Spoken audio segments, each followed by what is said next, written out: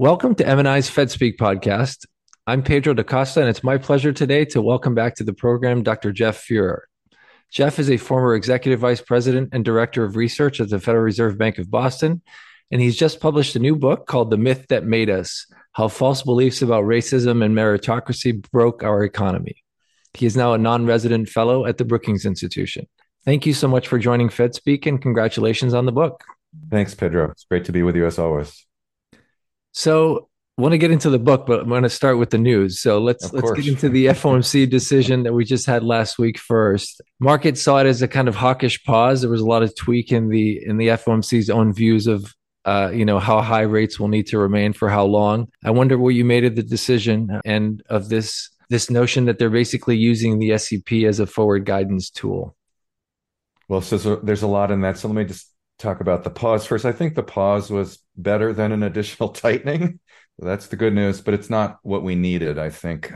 I think it's fair to say that up to date, cumulatively, they've overdone it a bit. What I hope is that they're willing to back off later this year and maybe into next. And I know that's not what they've penciled into the latest SEP forecast. They're going the other direction. But I hope they're going to be data dependent. And if I'm right about the way the data is going to go, I hope they change their minds later and get a little less hawkish. Are you worried that we might not get data because of the government shutdown? And do you have any sense from your past experience as to how that might go down?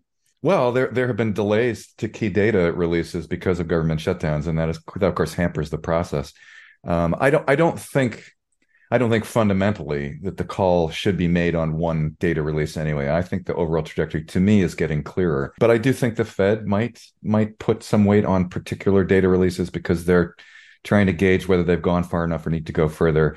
And so that could rest on one or two data releases. We'll see. So yeah, it's a bit of an inconvenient time. There's also the fundamentals of the economy of having the government pause and auto workers strike and all that. Well, Absolutely. But it sounds like you don't think they should go any further. And in fact, as you suggested, they might have overdone it already. But do you think exactly. they might tighten additionally, given that they've priced in another hike? Yeah, it's entirely possible. I guess, sort of the bar for tightening, I wish it were higher, but I don't think it is that high for them. I think there wasn't loads of dispersion in the SEP around doing an additional tightening. A lot of people probably will sign on to that, especially the voting members. So I wish the bar were higher, but I think it's relatively low, especially if we get, as this is what I said back to the earlier point, even just a month or two of data that runs just a bit contrary to their desired trajectory. I think they could do it again. And I don't agree with that, but I could see it happening. So, what do you see as the likely path of inflation in the next 6 to 12 months? Do you think this disinflation will be steady, bumpy, or is there a risk that will plateau at kind of levels that are uncomfortable still?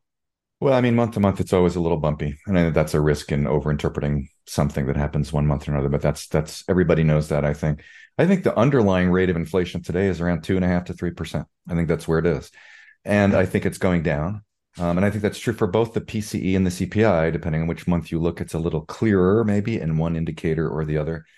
But I think that means inflation is going to continue to decline gradually from where it is, starting at 2.5 to 3%, let's say, and likely go down. I think a couple of things that are working in its favor. This is not going to be an exhaustive list, but there's an oil price shock we're sort of in the middle of now. That's probably going to retrace at some point, or at least stop going up. That's going to help us in the overall and the core inflation numbers. And then I think the underlying path of rents, which is huge in the CPI, but still significant in the PCI, that's for slower increases. But that, of course, as you know, takes some time to feed into the official measures.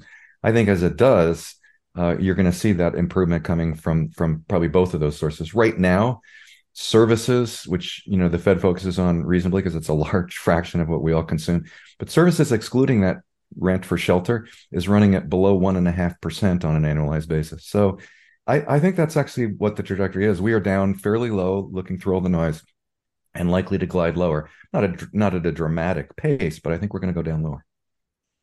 Okay. And what about on the economic side? We've had better than expected data. People are, torn between whether the economy is accelerating or heading for a recession. There seems to be a really wide band of uncertainty there. And I also found it interesting that Chair Powell downplayed the possibility of a soft landing being the Fed's baseline. But at the same time, if you look at the SEP, it kind of looks like their baseline because growth is actually accelerating and they don't see the need for much additional economic pain in order to get to 2%. So I don't know exactly why he downplayed that. I really don't. It was a little bit puzzling to me, but I think one way to think about it is they don't want to be blamed for forecasting a soft landing if it doesn't occur, in part because I think one of the main reasons we might not achieve a soft landing is because they've over tightened sort of late in the game when we don't really need it to control inflation, but it isn't going to help the economy. So that's probably just, couching a little, covering his bets. I guess I'll say that's the PG version. He's covering his bets. That's the best interpretation. What do you think the Fed means when it says higher for longer? How do you think that plays out in practice? And is there a good historical precedent for such an approach?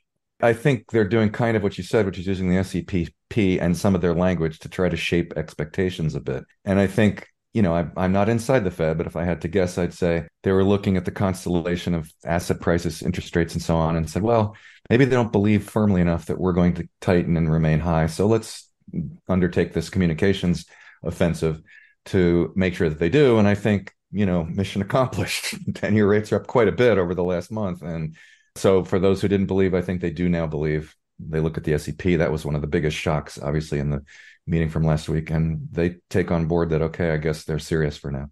So that's what I think in practice, higher for longer means is just we want to convince you that we're going to stay the course here with higher rates. And we want to see that reflected in interest rates and other asset prices. Push back the timing of expected cuts as far out Yeah. as possible. I mean, even early, just a little earlier, it was just, toward the beginning of this year, the first few months, a lot of financial markets saw things easing this year. I thought they'd peak out somewhere and start to ease. And In it's like, fact, well, no, September might have been that month. yeah, exactly. At that So time, yeah. yeah. And now that's kind of much more firmly off the table. I think that's what the Fed wanted the markets to believe. So they do. And what do you make of this recent spike in 10-year yields? What do you think is driving it? Is just this recognition to higher for longer? Is it fears about global demand from places like China and Japan? I think it's more the former than the latter. I think it's just a more or less straight reading. I mean, the arithmetic maybe doesn't work strictly to get, the 10-year rate up to 4.5 plus, but that's, I think qualitatively, that's what's going on. They read the SEP and said, okay, we're in a different regime than we thought we were 6 months ago. This is going to be, higher for longer. And so that's how we price the 10-year. And whether that's exactly right on an expectations theory basis or not is harder to say. But qualitatively, I think that's what's going on. And what's going on in the rest of the world is important, but maybe second order at the moment. Okay. Now let's get into the book. If we All might, right. maybe you could crystallize for us what this myth that made us consists of and how you think it has distorted America's view of itself. Well, it's a big question. There's a lot of ways in which it's distorted it, but to skinny it down here. So the myth is a collection of narratives. There are a few really important ones. The first is the self-made man, the idea that meritocracy, hard work is all you need to success. Second is that the only thing that big companies are responsible for is maximizing shareholder value. That's it. And it's really at the expense of pretty much everything else, notably their workers. And then the third is that small government is important. Government is there to minimize interference with this supposedly free market economy.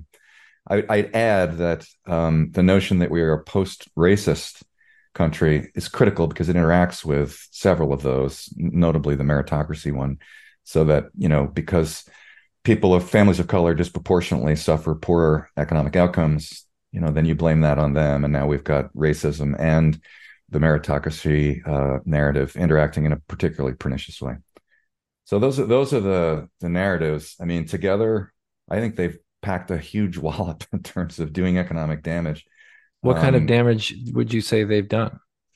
Well, so I think the worst consequences are that, so taking the meritocracy myth combined with the idea that there's no racism operating in the economy, that's responsible, I think, for setting families of color back generations in terms of income equality, but even much more strikingly in terms of wealth equality. That is a huge hit. And I emphasize generations because it took generations to do that. The denial of opportunity over generations should be apparent now. It is apparent to me in the data. It's not a guess. This is the way the data look. And the historical record on the use of those narratives to shape policy so that it slants way too much towards white families and way too much toward people of wealth and large corporations and away from building opportunity for families of color. The historical record on that is just I think is super clear. So it has done that. That is one of the largest pieces of damage. But I also think, as almost as disheartening, not as disheartening because it does not have the same racial overlay, is that we feel free to kind of discard or dispose of families that live in the lower classes in our economy. They're doing well, both people of color and loads of white families too, whose opportunities essentially are just so limited that they have very little chance of ever succeeding. And the data is really clear on that. The odds of you moving up from poor circumstances to really good ones are really small. So on income and wealth, that's the damage that those narratives have left behind. And that's not a full list, because if you can include damage that's done in terms of access to healthcare, in terms of incarceration, in terms of access to education, successful entrepreneurship, the list goes on and on. So it has done a huge amount of damage. So, what kind of policy priorities did your research lead you to sort of become an advocate for that you think could address these very, very big and structural problems? Well, I think there's a few basic things that are really all about building human capital and financial capital, primarily by providing access to the tools and the opportunity to build financial and human capital. So the three I have in mind are: one, equal access to especially early childhood education.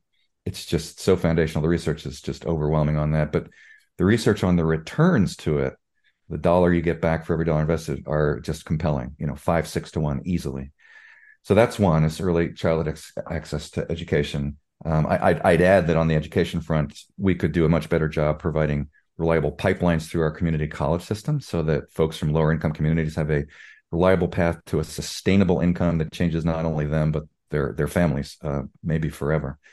The second is, I think we need to incentivize a significant change in our business models, but this is really especially for large corporations. I think small businesses are a very different animal, face different challenges. Those large corporations are incredibly profitable, and yet for their lower wage folks, they pay really poor wages. They provide meager benefits. It's a puzzle to me, honestly, how they could do that, especially when you know that the profits that they earn, around $2.5 trillion last year, about $1 trillion of that went to repurchasing stock, doing stock buybacks to boost stock prices. That's not a productive use of financial capital, and could have been much better deployed trying to make sure that the outcomes for their lower wage workers were much better than they have been. So there's room to incentivize changes there. I talk about that in the book. And finally, I think we need to address the wealth gaps that exist. Those reflect, as I said, really generations of systemic discrimination. And to do that, we can talk about this more, but I think we need to consider at least some forms of wealth transfer. And I know as soon as I say that, I'm going to get blowback, and it's politically impossible. Wait, what are you talking about? You're taking my wealth. I understand that. I also recognize that we have I feel, a moral imperative to consider it seriously. And I also recognize that if we don't do anything about it, I would feel, and I think much of the country would feel, a sense of despair if those wealth gaps continue for the next generation or two or three. It's like we have an opportunity, perhaps, to do something. If we don't, what were we thinking? Why did we not take that seriously? That we know we did that as a country. What's our responsibility? Well, it's significant. What are we going to do? Well, let's talk about that. So one of the really interesting things I found from reading the book was that you spent a lot of time not just looking at data, but also talking to real people about their situations, economic, financial, and beyond. And it's more like a reporter or a sociologist's job than a macroeconomist. I wondered what you got out of that experience, if anything was surprising out of those conversations. Well, I got a lot out of it. I felt like it was kind of a privilege, really, to be able to connect with a lot of low-income families, representatives of those families, largely families of color, but not exclusively. I think so I was able to do that partly because I had a bridge to them through some nonprofit institutions that they already trusted, and those institutions trusted me, and sort of built a bridge of trust so that could talk to them. They would trust, revealing to me their life stories, which were, harrowing in many cases. And then we had folks who were breaking down in tears in some cases. And I felt pretty badly about that, but by the same token, I felt really grateful that they were willing to share the painful aspects of their histories. I mean, look, my training and my professional life is largely about data and theory and rigor and all that. And I don't think you can tell a story about the entire country's economy without using data. Because if I talk to 15 or 20 or 25 people, I couldn't possibly tell you with any confidence that what I had heard was represented. But what I can say is that knowing what I know in the data and then allowing the voices of people who lived that experience speak really enriches me. And I hope the book and I hope the readers take a different experience away as well. So I just think it was a privilege to be part of that preparation for writing the book. I think they bring authenticity to it, that you can't get just from looking at data analysis. It's critical, but I think it really adds. I hope it really adds an important element to the book of humanity. It's a good way to put it. These are real human folks, and maybe a part of my personal journey, starting from when I was a kid in a very middle or maybe lower middle class family, was just recognizing and listening to the experience of other people so that I had some inkling, not I'll never have a full understanding, but some inkling of what it's like to grow up without many of the privileges that I had. That's important for everybody to know because it helps you better understand what those struggles are like. And then when it comes to decisions about policy, who gets what and why, maybe more people will say, yeah, I'm doing okay. Well, especially the people who are doing really okay. They might say, yeah, these aren't people who are abusing resources. They're scrambling like mad to use the scarce resources they have and just try to survive. And they're not really quite making it. And that's not right for this country. So that was the benefit of that, I think. Well, thank you so much, Jeff. I really appreciate your passion and your insights. And congratulations again on the book. That Thanks was very Jeff much. Fuhrer, and the book is called The Myth That Made Us. Thank you again for joining me. Great to talk with you, Pedro.